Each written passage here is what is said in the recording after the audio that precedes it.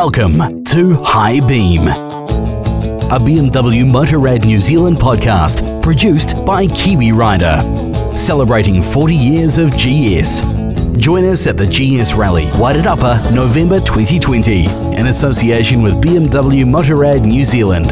All bikes welcome. For more info, head to facebook.com/GS Rallye NZ. That's GS Rallye NZ.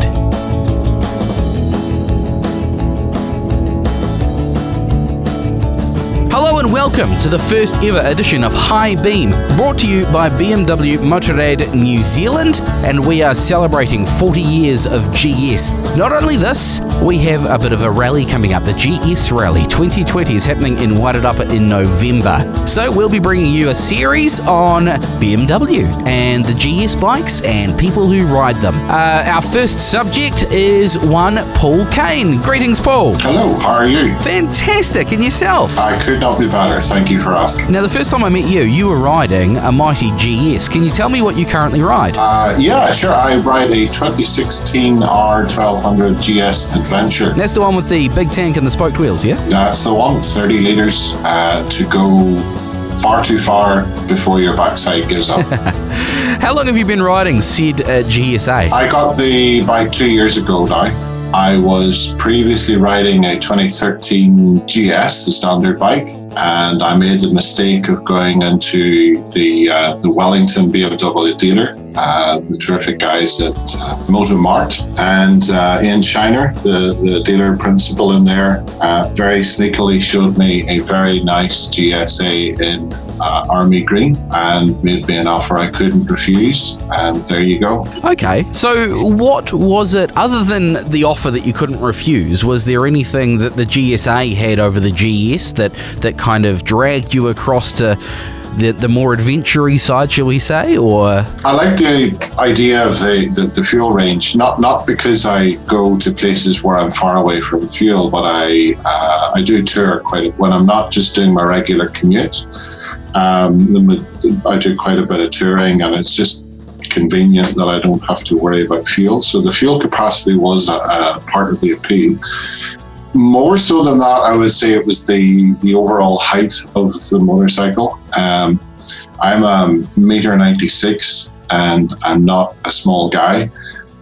Whereas the little bit of extra ride height, I just like that, and I like the presence on the road that it gave me. What is your motorcycling history, Paul? It's relatively short, really. I've only been riding for the last 7-8 years. It was something I started to do primarily as a means of conveniently and cheaply commuting, and I got the bug, basically, and it's become much more than that. It's a bit like that, isn't it? A lot of people get in. The gateway drug is that cheap form of transport, and then suddenly you're hooked. Yeah, and it's not cheap at all, because with motorcycles, I've gone through quite a few bikes in a relatively short space of time. I just like trying out new bikes, but I think with this GS-A, I would be really hard pressed to move to something else, to be honest. Fair enough. Have you always been adventure bikes, or have you always been big bikes, or what's kind of?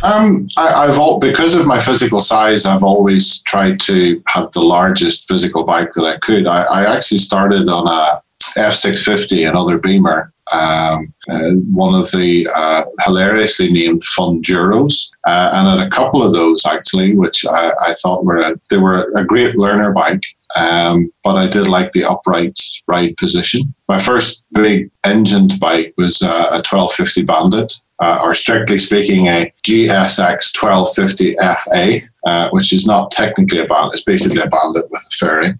So I had that for a few years, and I really enjoyed it. There was a Suzuki S40 and a Honda CB500X in the house. They were my wife's bike, but quite often I took those for a wee spin from time to time as well.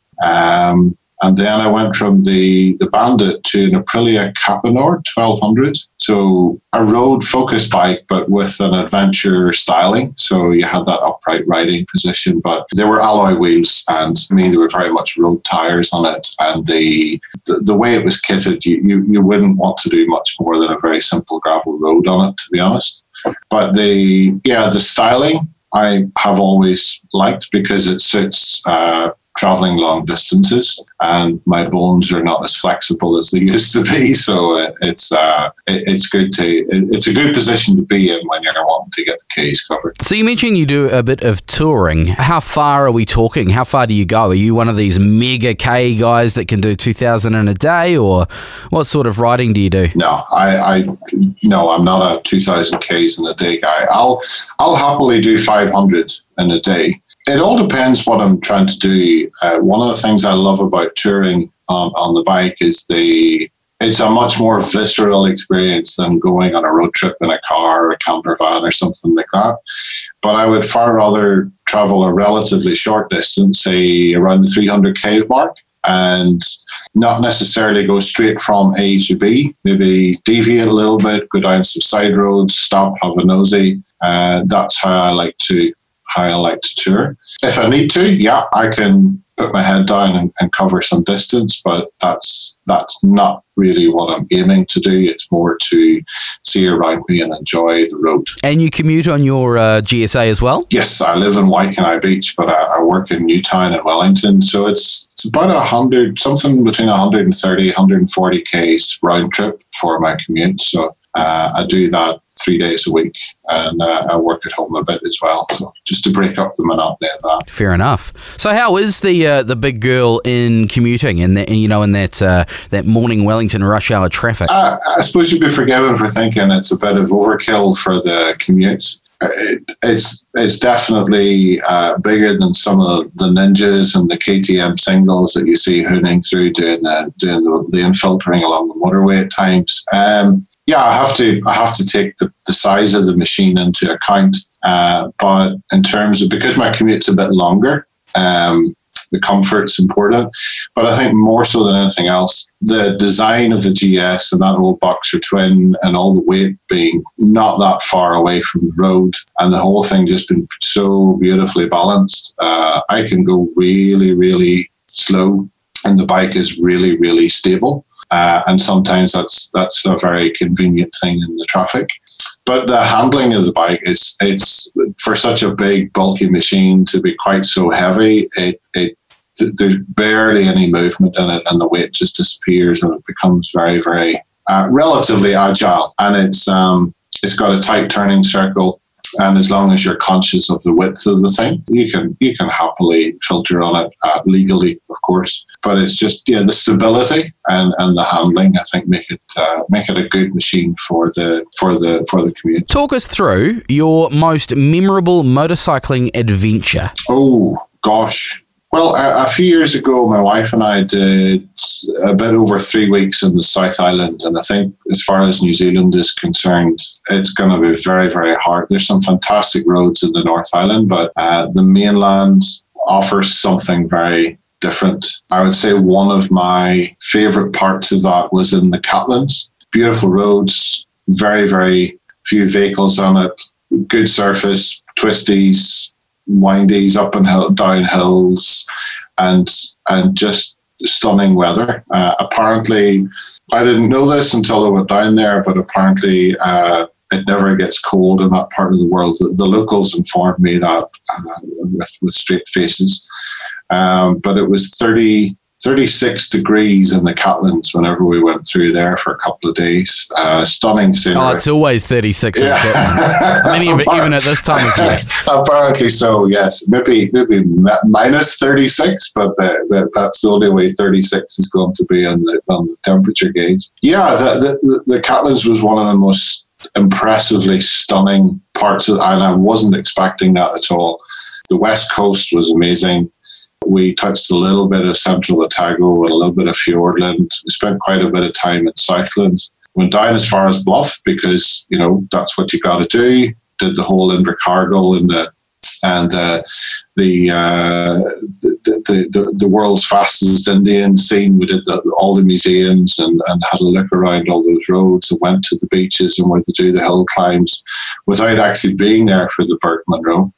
But the bit between there and eventually getting into Dunedin around the Catlins, I would have to say that was pretty special. The roads were fantastic, as I say, the scenery, the weather was awesome.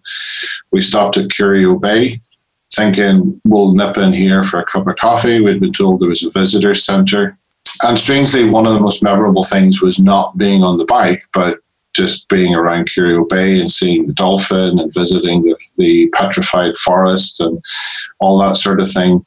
And then going to put our black motorcycle gear, which had been sitting in the sun at 36 degrees Celsius, and kitting up to get back on the bike. That was both one of the most enjoyable and the most unpleasant experiences all rolled into the same afternoon.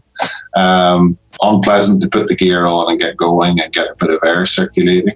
But that's part of the adventure, right? If everything is comfortable and smooth, then it's not really an adventure as far as that's concerned. Yeah. And the main other aspect of that was the Arthur's Pass road, which was pretty special, I have to say, especially the bit around Castle Hill and then the bit around the Tiro Viaduct. Just two amazing stretches of road, which were really quite something. Yeah, real good memories there. Paul Kane with your 2016 BMW R1200GS adventure. Well, thank you very much for sharing the details about your bike and your adventures with us, and we wish you many more happy kilometres on the roads around this beautiful, beautiful country. Not at all, thank you. Thanks for listening to HighBeam, a BMW Motorrad New Zealand podcast produced by Kiwi Rider, celebrating 40 years of GS. Join us at the GS Rallye Wairarapa, November 2020, in association with BMW Motorrad New Zealand. All bikes welcome. For more info, head to facebook.com/GS Rallye NZ. That's GS Rallye NZ.